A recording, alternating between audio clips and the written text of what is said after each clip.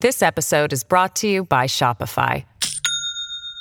Do you have a point of sale system you can trust, or is it a real POS?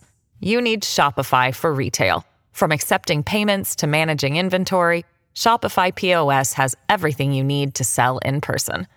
Go to shopify.com/system, all lowercase, to take your retail business to the next level today. That's shopify.com/system. Hello, everybody. This is Marshall Poe. I'm the editor of the New Books Network. NBN listeners like to read books and buy them. So we thought we'd tell you that right now, our friends at Princeton University Press are having a remarkable site-wide sale. You can get 50% off books, including ebooks and audiobooks, with the code 50, F-I-F-T-Y, at checkout until May 31. You can save some real money on Princeton University Press books. I encourage you to go there and check it out.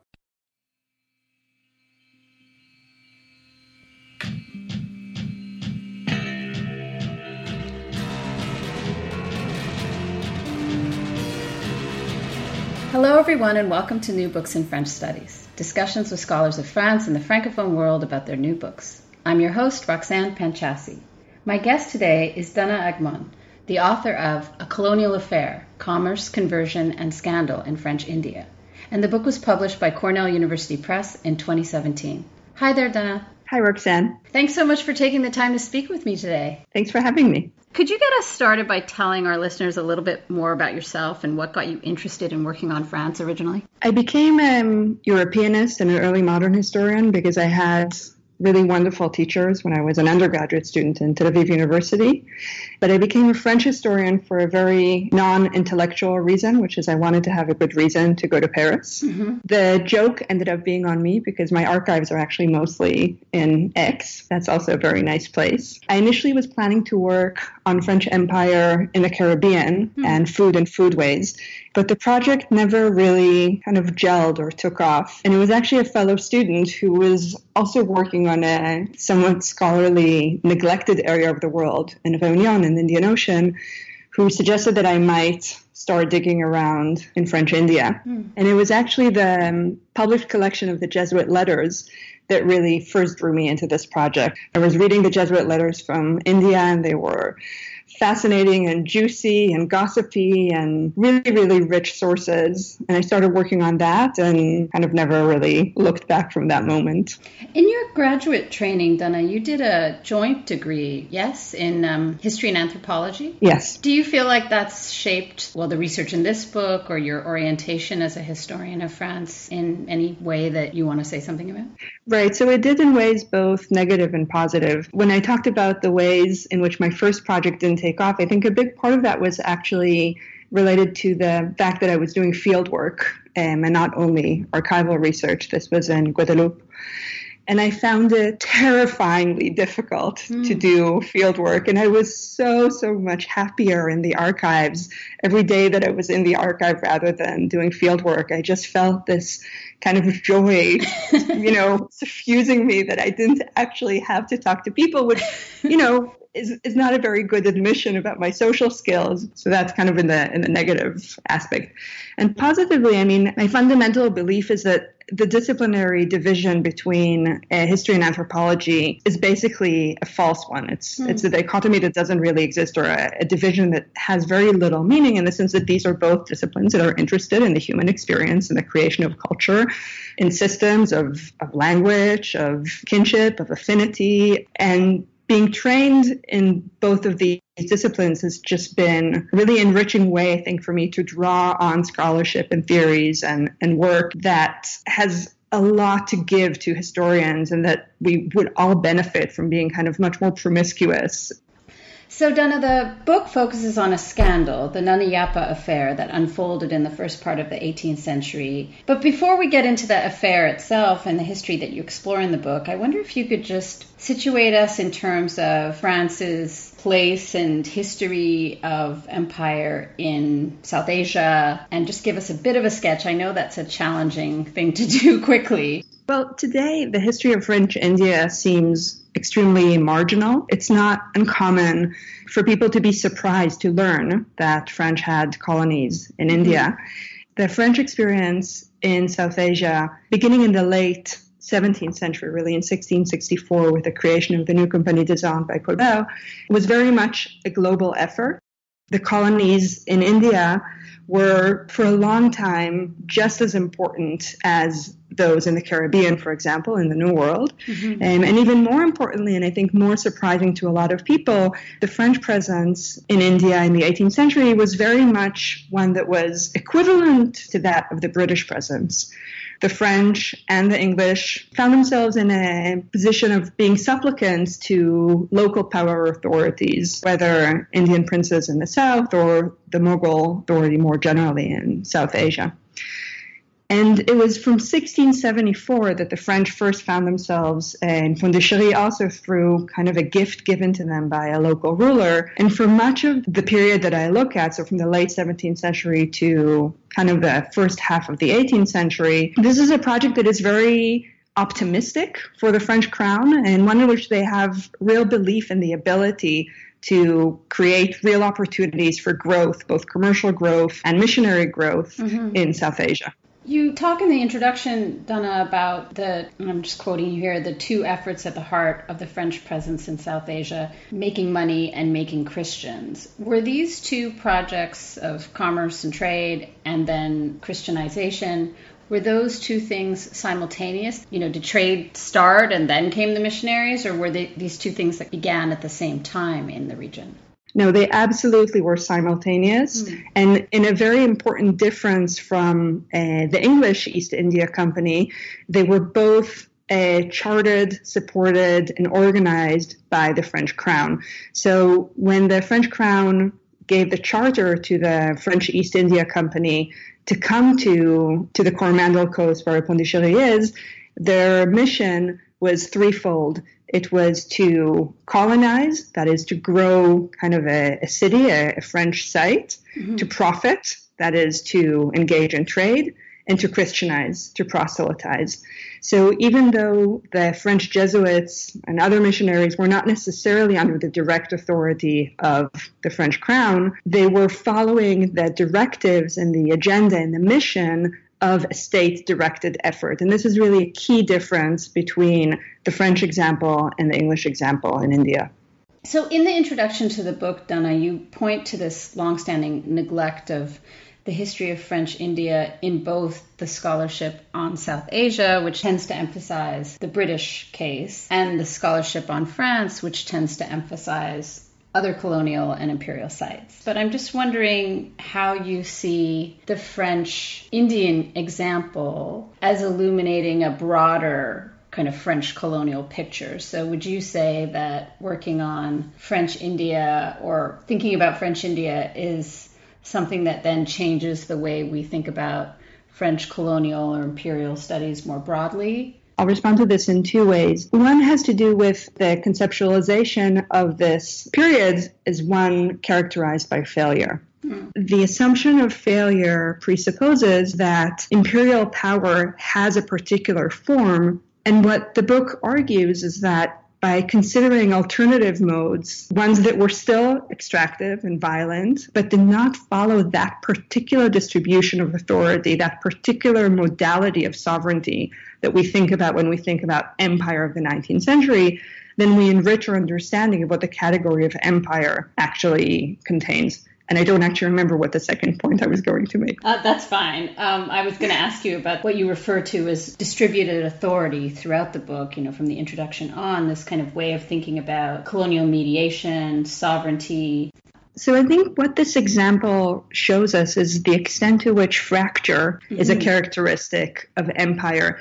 The closer you look, the larger the understanding of fracture becomes.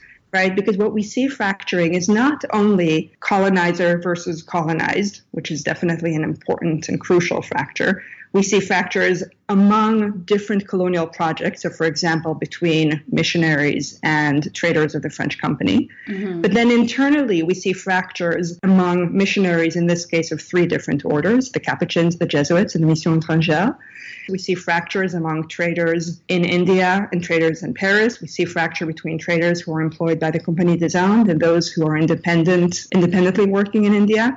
And in all of these kind of intra-European fractures, we see how important local intermediaries were for resolving or articulating and advancing the tensions that these fractures give rise to. Mm-hmm. So it's at this intersection of mediation and sovereignty that the book is making its central arguments. So we've touched on the kind of broad issues at stake in French India in this period and the themes in terms of commerce and conversion. And now I want to ask you to situate us a bit in terms of this scandal. So Nana Yapa, who is this figure? What do we need to know about him before the story that you delve into in the book? So Nana Yapa was a merchant, originally from Madras, but who came as a very young man from Madras, or what today is Chennai, to Pondicherry. And I'll just say in parentheses that I use kind of the French pronunciation of the town because this is what my sources use. Today it's called Puducherry. But Nana Yapa came to Pondicherry as a young man. And over the course of roughly 40 years of living there, he became not only one of the most important, powerful, and wealthy Tamil men who lived in Pondicherry, but one of the most important, powerful, and wealthy men there, period. Mm-hmm. And it's in the context of Nana Yapa's absolute kind of centrality at many, many different structures of authority in the town that the scandal, which the book narrates, really gains much of its, I think, dramatic force. The reversal from being in a position where Nana Yapa, who facilitated trade for the French company, moved from being a patron to not only a client, but actually a victim, is one of the most kind of shocking reversals of the story that the book delves into. So he's a very important figure, and then he is arrested, imprisoned. And in what year is he taken into custody? In 1716, he was arrested for charges of tyranny and sedition. Over a course of several months and a very detailed process of interrogation, he's ultimately found guilty of these crimes. He's sentenced to 3 years in prison, the stripping away of all of his wealth. His family, his 3 sons, are banished from Pondicherry, and he's taken to the main bazaar of the town, which is not an insignificant choice of locale because it's exactly at this place where he would have had opportunity to flaunt all of his power and authority in the past. Mm-hmm. And in that place, he is stripped naked and flogged with 50 lashes of the whip. He's then taken to serve out his prison term, but after only 3 months, he dies in his prison cell. And at this point, you might think we have a pretty not unexpected colonial story in which an indigenous subject manages to obtain a fair measure of wealth and power and authority, and then the colonial state crushes him in response in order to assert its own dominance. Mm-hmm. But of course, that's not where the story ends. You refer in the introduction to the Nana Yapa affair as a prism for empire. Could you say a little bit about what you mean by that? So this is really a central metaphor for how I think about the Nana Yapa affair and the work that it's doing in the book. I mean, there's no real question about what happened in the Nana Yapa affair. I'll give away the ending now because that is also my strategy in the book. He's very powerful. He is arrested, convicted, and dies. But then in a very unexpected reversal, he's posthumously exonerated. All of his family's riches are returned to him. And the man who is his chief adversary, the French governor of the colony, is sent away to France in shackles and is forced to pay substantive reparations to Nana Yapa's family.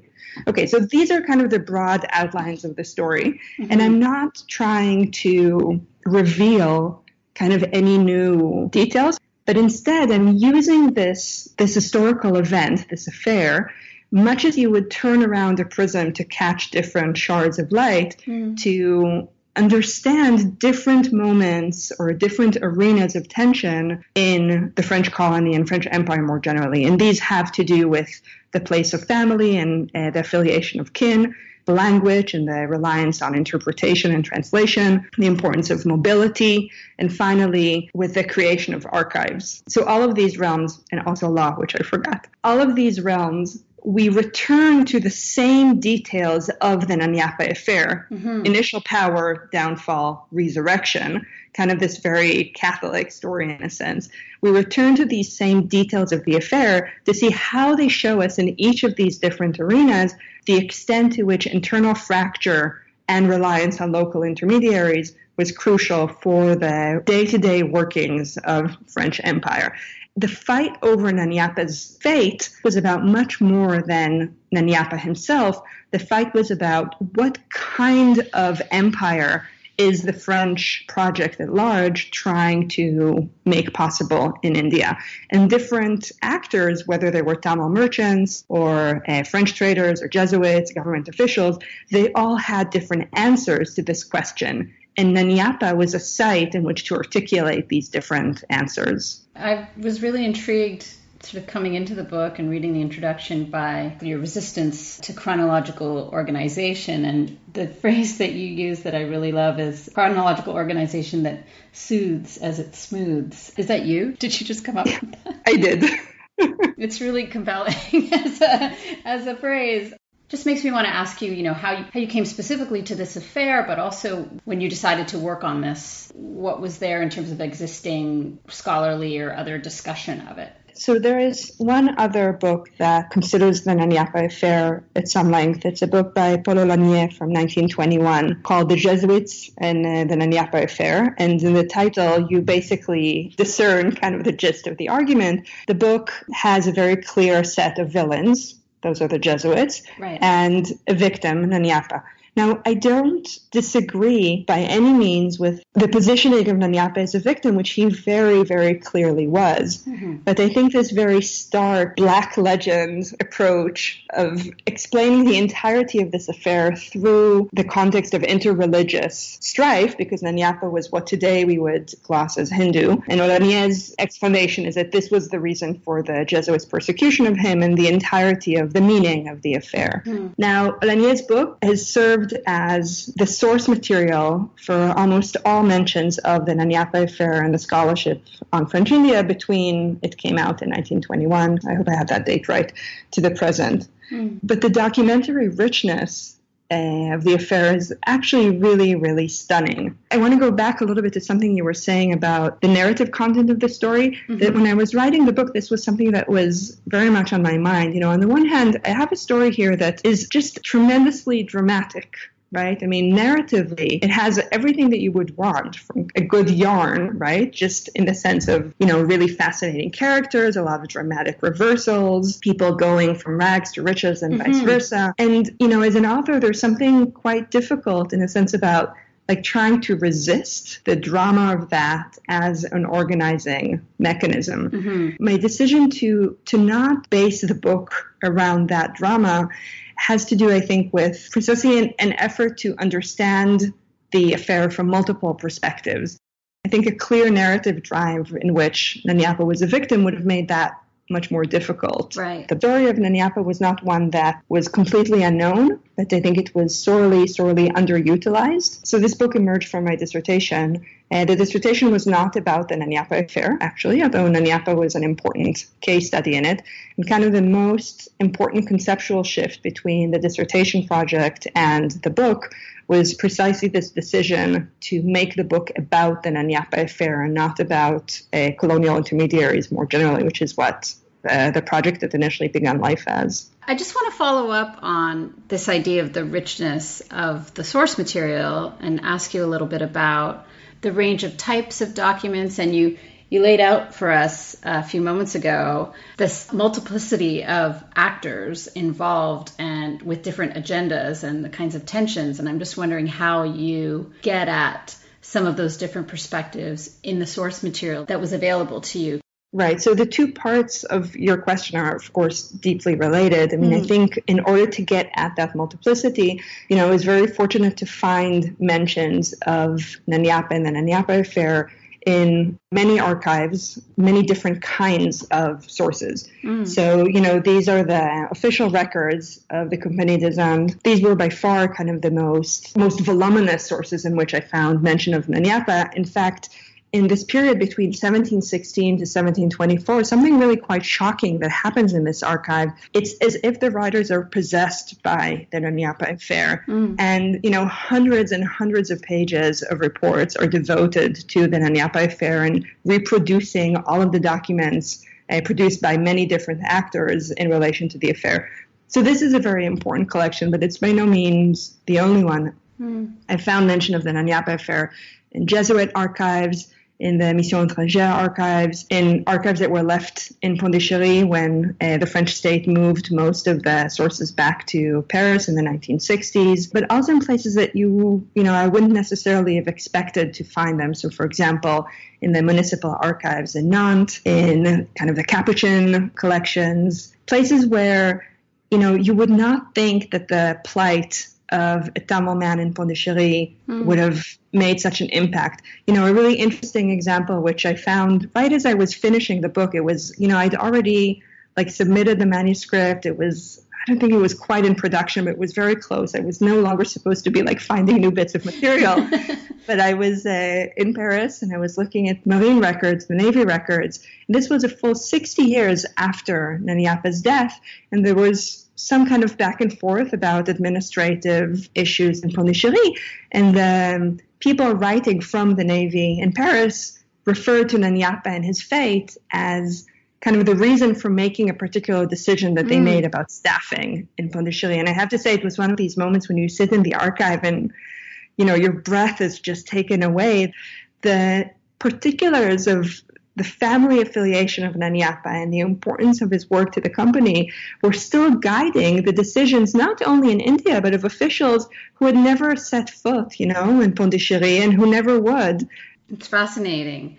Then I want to ask you about the three parts of the book, the world of the affair, the unfolding of the affair, and the afterlives of the affair. But before I do, I just want to linger on something you say in the introduction to the book, which is that, and I'm quoting you here, that this affair was neither French nor Indian, but a Pondichéry affair. When I spoke about kind of the fracturing kind of made manifest by the Nana Yapa affair, this is true for European institutions and actors, right? So I spoke about traders and missionaries, but it's also very much true for the Tamil people who are involved in these processes of mediation. If we try to understand this only as an example of kind of the problems of French Empire, we grossly underestimate the ways in which these French newcomers were imbricated in these local networks that in many ways predated and then, postdated kind of the decisions that they were making at a particular instance. And I think this is a way to understand the affair as a Pondichéry affair. That doesn't mean that it's merely local, but it's in the context of this coming together of Tamil and French agendas and ambitions that we can understand why the affair became the drama that it did. I really like the turn of phrase that you use in the introduction. The project here is to situate empire in place. Would you, Dana, describe the book as a microhistory? I don't know if you had the same experience, but mine has been that you don't actually finish the book when you finish writing it.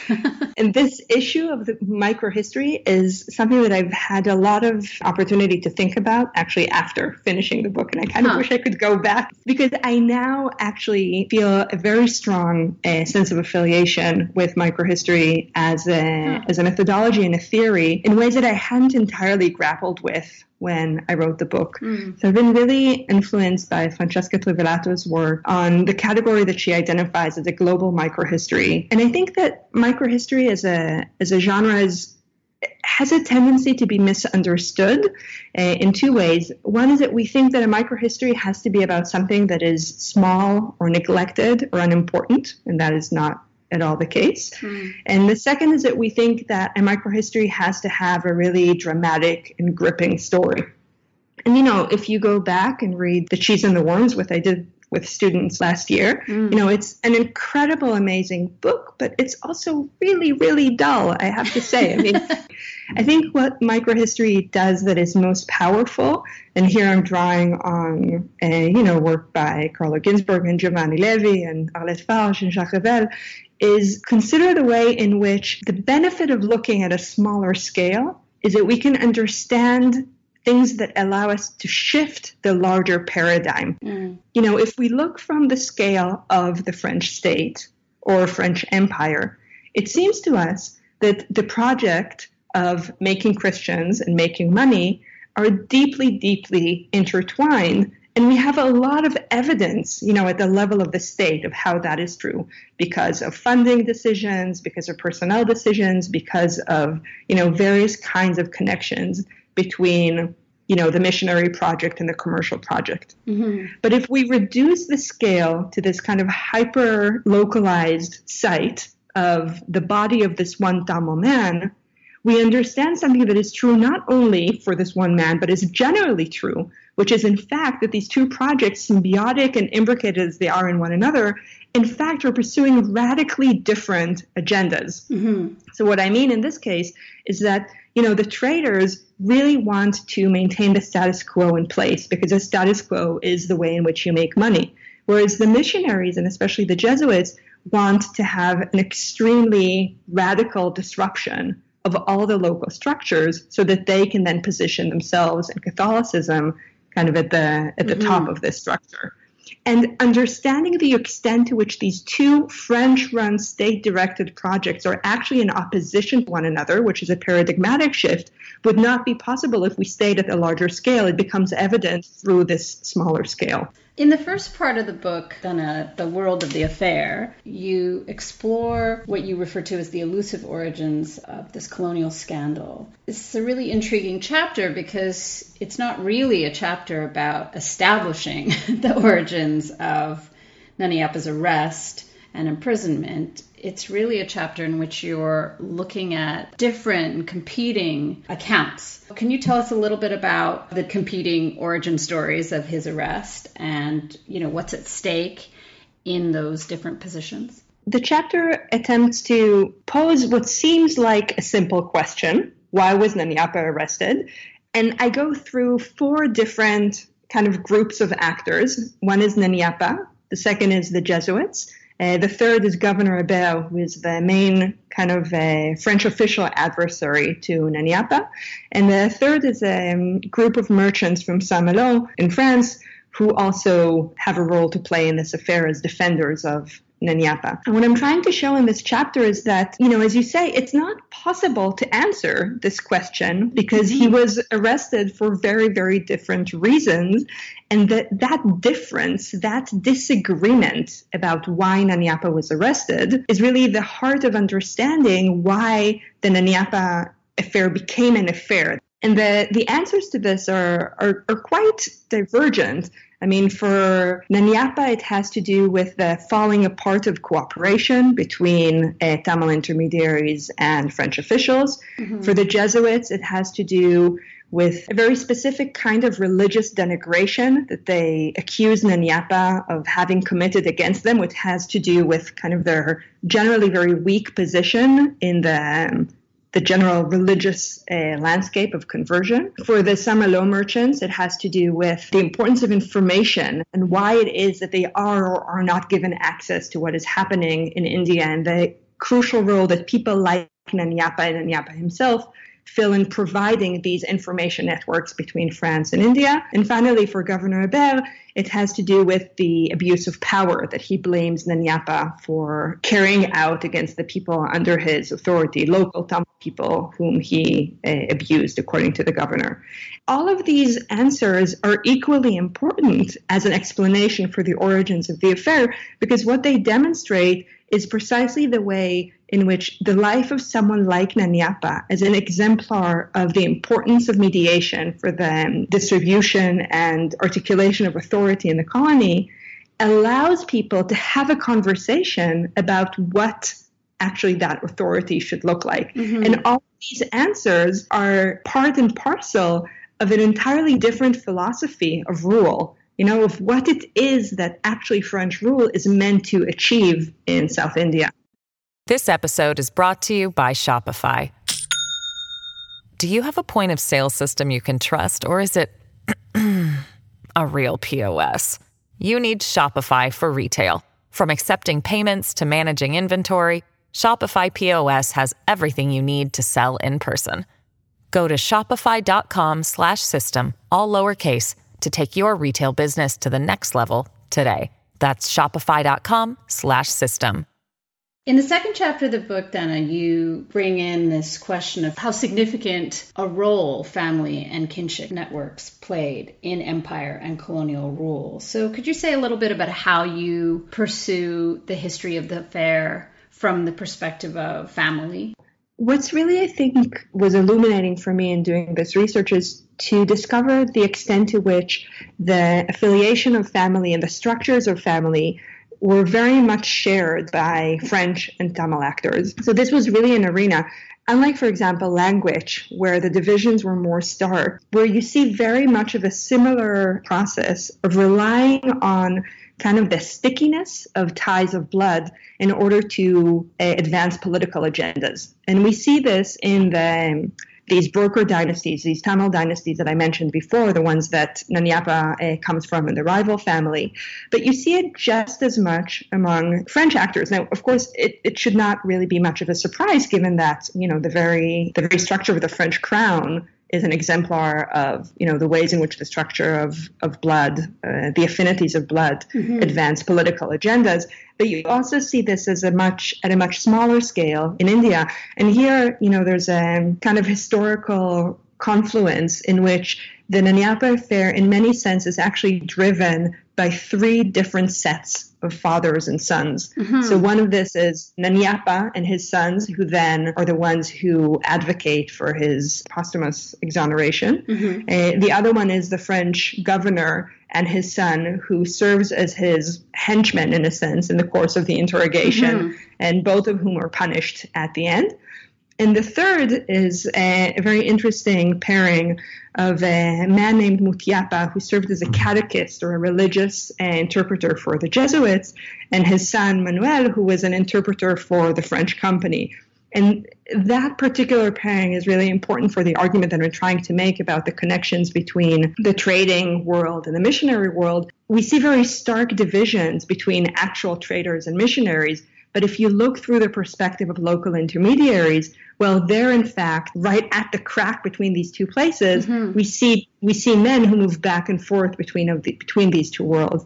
And in general, the argument that the chapter is making really has to do with the political efficacy of kinship, which is very much kind of a shared feature of French and South Indian life, but one in which, again, we see the French traders and the missionaries being very much in opposition to one another. Both sides rely on it entirely, but for the Jesuits, it's a huge problem, right? Whereas for the traders, it's very much a thing to be inculcated and cherished and built upon. This is the chapter that, I found myself looking for these moments where I could see the anthropologist in you or something. But maybe I'm too attached to the division between those disciplines. No, not at all, because I think it is absolutely true that work by anthropologists was really crucial for me to understand the power of the ties of kinship at work here.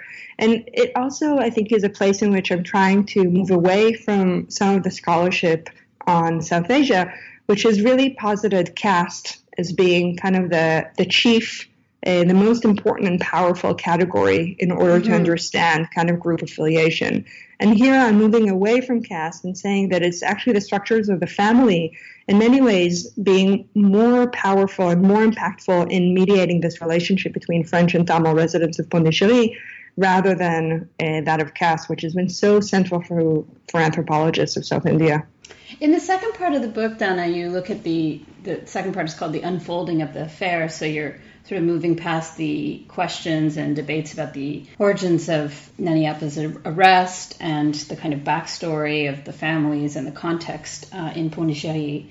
And in the third chapter of the book, which is the first of this second part, you point to how imperial history has tended to neglect, and I'm quoting you here, the centrality of polylinguistic scenarios in colonial encounters. And I found this really fascinating, the way this chapter looks at French, Portuguese, and Tamil relationships, interactions, and communication. So how do you get at the affair, and what do we learn about the affair and its dynamics by focusing on the linguistic, on communication and language? So an important point for me to make here is that even though Nanyapa lived in Pondicherry for 40 years and was employed in an official position by the French Trading Company, he did not speak French. And this was not conceived of by anyone, neither Naniapa nor his French employers, as being a problem. Mm-hmm. Their shared language was Portuguese, which was a very common lingua franca in this region. And it was only in the context of the affair that Naniapa's French interlocutors insisted on speaking French with him, even though they shared the language of Portuguese. And in fact, for years prior to the affair, had held regular daily communication in that language. But one of the really most, I think, heartbreaking aspects of the affair is the extent to which Naniapa was made deaf, basically, to the deliberations going on in the course of his investigations, even though there was a possibility for shared communication. So in many ways, what the insistence on French in the course of the Naniapa affair demonstrates is the extent to which what the affair shows us is a breakdown of regular operating procedure in which things like, an insistence on French language, which is something that we see in the 19th century as being, of course, a very crucial component of French imperial ideology and policy, is just completely irrelevant for understanding how this empire enacted itself on the ground. And of course, polyglossia is not, much like family, it's very much a construct that is shared by France and India. Of course, I think no one is surprised to find out that many languages were spoken simultaneously in South India. Mm-hmm. But of course, as, for example, work by Paul Cohen has shown, this was very much the case in France as well, even in official context. So, for example, he has shown how in French courts, we would have regularly the use of many different languages, not only kind of in more familial or village settings, but in kind of sites of the state. So understanding the world in which polyglossia was kind of the go-to mechanism for both kind of sides of the colonial encounter, I think is another way in which we need to differentiate what we think we know about empire and its ambition from the 19th century and the 20th century and question how relevant that model is for the 18th century.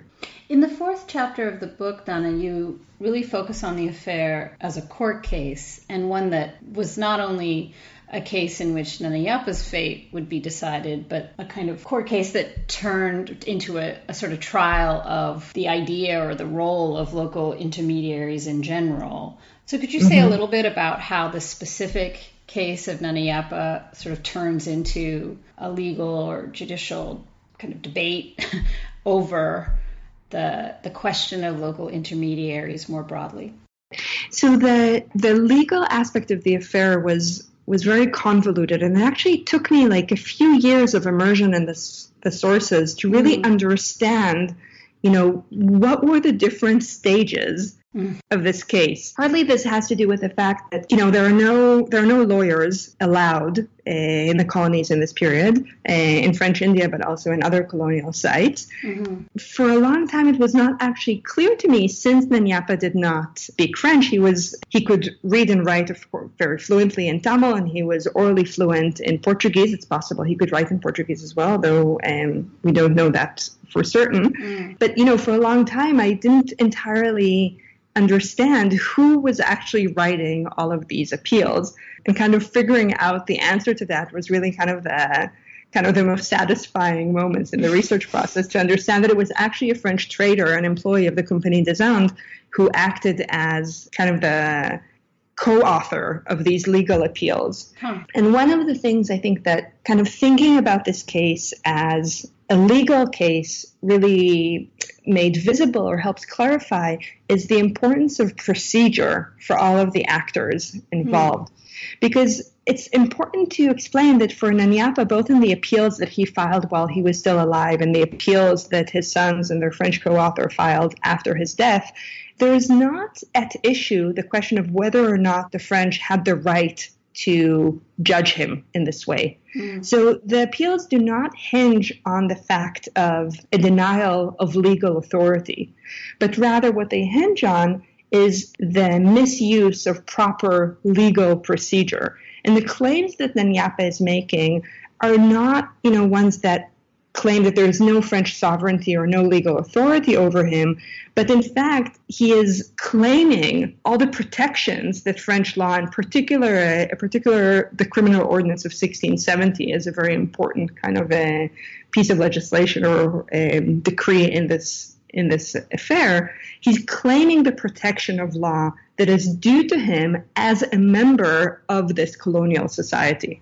You make the point in this chapter, Dana, that the results of this case are not determined in advance in a way that one might expect, making assumptions about this as a colonial context in which a Tamil man has been arrested and imprisoned. You argue here in the chapter that this was a system that was in fact open to appeal, that there are these breaks or differences between the judicial institutions at work in this affair and what we might understand as the colonial state. So could you say a little bit about this? I guess this is one of the many divisions or lines of fracture that you're talking about. Could you say a little bit more about that? I mean, so we have very good evidence that the fix was not in for Nana Yapa because he won.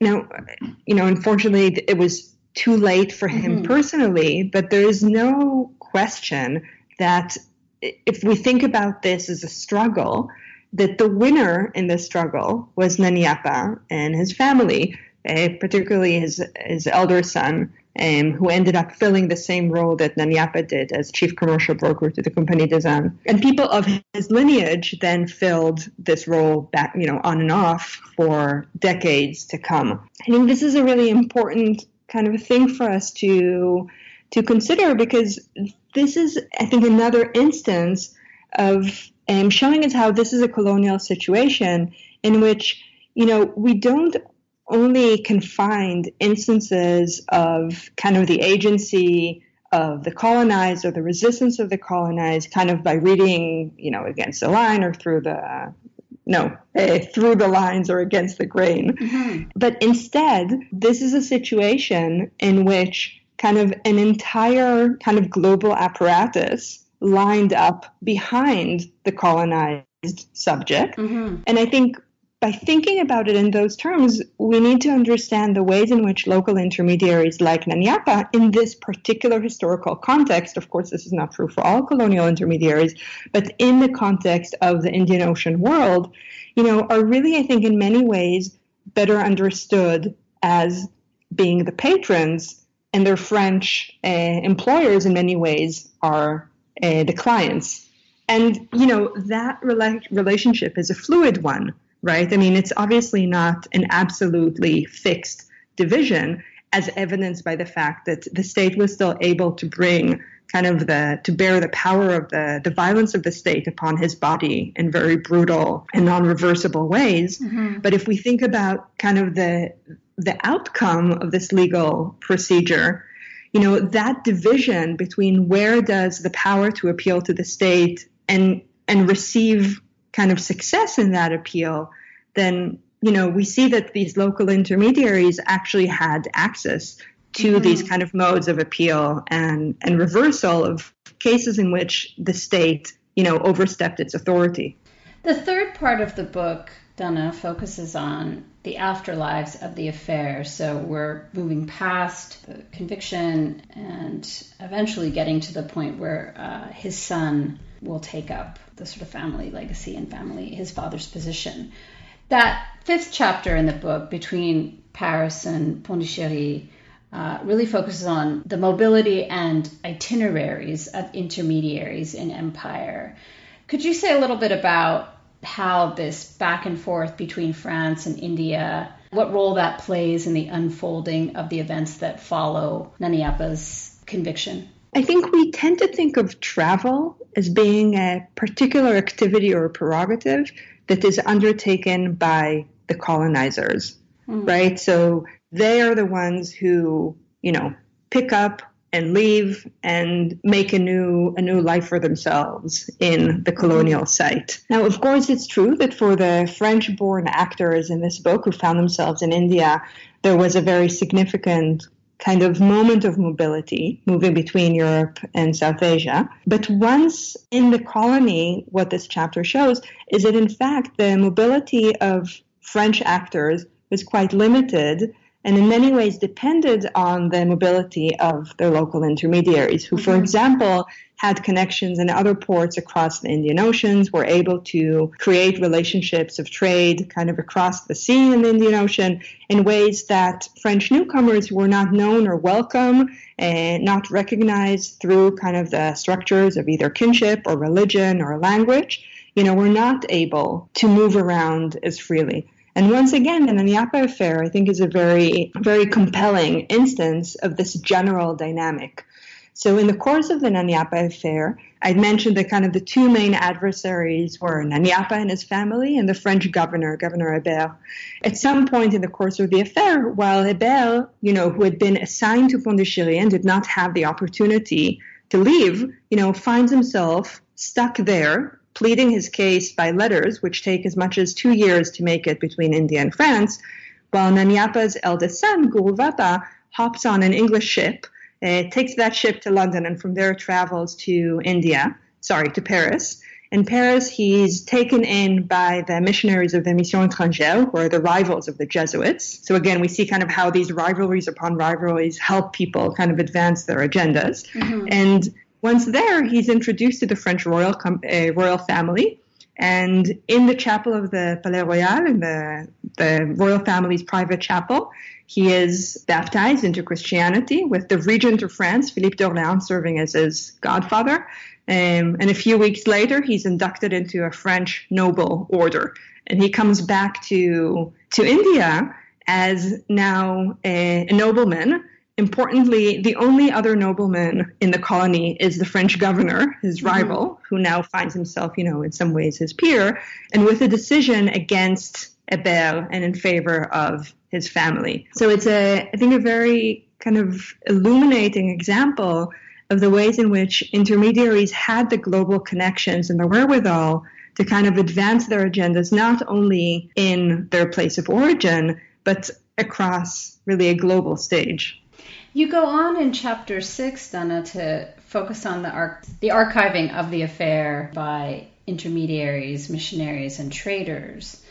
So I guess I have two questions here. What was the will to archive at this time among these different groups? What were some of the tensions? And then, how can we understand what you're doing in this chapter in relationship maybe to recent, when I say recent, maybe work in the last decade or two that is thinking sort of carefully about the colonial archive, the politics of the building of archives. You're looking in this chapter at the motivations behind the archiving of the actors in the period that you're working on. But of course that has repercussions then for the materials and sources that you had access to as you were putting together this book. So I guess I just wonder about that soup of issues in this last chapter before the epilogue.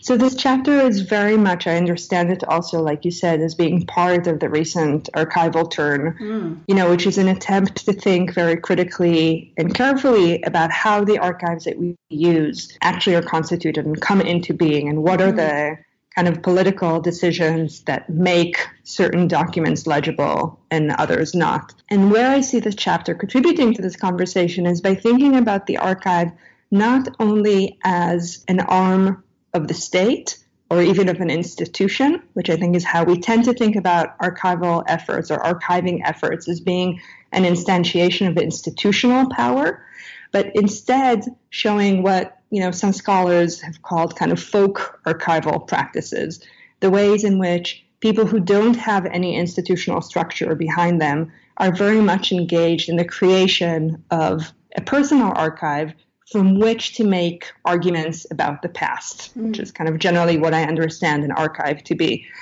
And what is striking is the extent to which we see these efforts at archiving being very much shared among many of the different characters or persons who are central to the affair.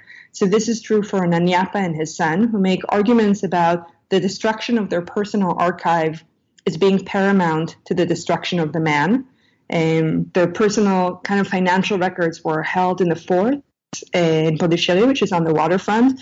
And there the water destroyed the documents, made them illegible, and therefore made it impossible for them to provide evidence against claims of financial malfeasance. But we also see Governor Abel making very much the same kinds of arguments about the seizure of his personal diary and the way in which taking that away from him is equivalent to the taking of the most secret, sacred part of his soul and making it public. Mm-hmm. So all these different ways in which independent efforts at archiving are indicative of a larger phenomenon that the book is about more generally. So much in the same way that I talk about political authority being distributed, here we also see the act of archiving being distributed.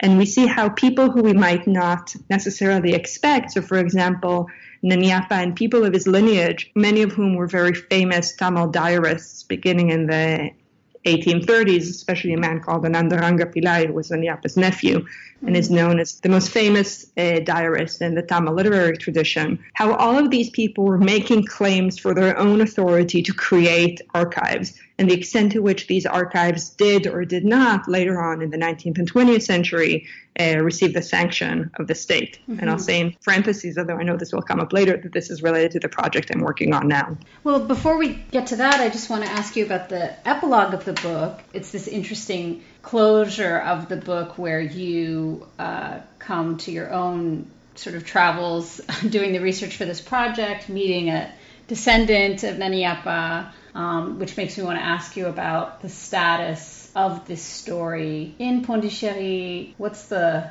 life of this story, or the memory of this story among the family and descendants, or even more broadly in the context of Pondicherry? So I'll mention that the epilogue of the book has a set of photographs that I took in Pondicherry, which come from the interior of a mansion of this man that I just mentioned, this famous diarist Anandaranga Pillai, who was Nani-Yapa's nephew. Mm-hmm. And this house is still owned by his descendants. And I can answer both of your questions, which is how I arrived at this particular encounter and what is the kind of the legacy or the life of the story in Pondicherry, with the same answer, mm-hmm. which is I was in India doing research for this project, and also I had a Tamil tutor who I met with daily, who was teaching me Tamil, and he asked me what I was working on. So, I told him, and I mentioned, Nani-Yapa, and he said, "Oh yes, of course, I know his family," immediately. Mind you, this is centuries years to the day, yes. And, I was tremendously moved by this. I think it's very few historians of the 18th century who have the opportunity to not only walk into sites, where the subject of their research, stood and lived, but to actually meet the members of their family. Right. And, he then introduced me to this man who is a descendant of Anandaranga Pillai and who owns the mansion now, who extremely kindly welcomed me into his house and showed me around. And to me, it was kind of the immediacy of that connection that the memory of this story is, we see it not only 60 years later in Paris, but only also 300 years after that, in Pondicherry, is an indication of the strength and importance and authority that this family had in the town, mm-hmm. and the extent to which the temporary attempt of some structures of the French state to renegotiate kind of the importance and the power of Nani-Yapa and of men like him, had only very limited success. It had limited success in Nani-Yapa's lifetime. I mean, It tragically succeeded for him personally, but not for his family and his lineage.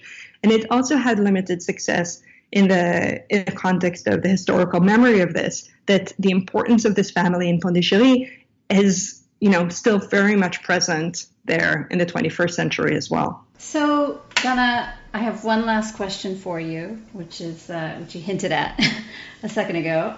What are you working on now? So I'm working on two projects. One, which was supposed to be a standalone article, and now 3 years later, it seems like it maybe has grown into something a little bit bigger, which is about a group of colonial administrators in the 20th century, in the 19-teens, 1920s, and 1930s in India, and their work as amateur historians who were very much engaged in projects of both the creation of original scholarship about 18th century French India and also the preservation of historical materials from this period. And what I'm trying to do in this project is think about what was the meaning of 18th century French India for French colonial administrators in the early 20th century, in this period of, on the one hand, kind of the most hubristic flowering, if you will, of French imperial ideology, but in the context of kind of the first emergence of anti-colonial struggles, places like Indochina and Algeria.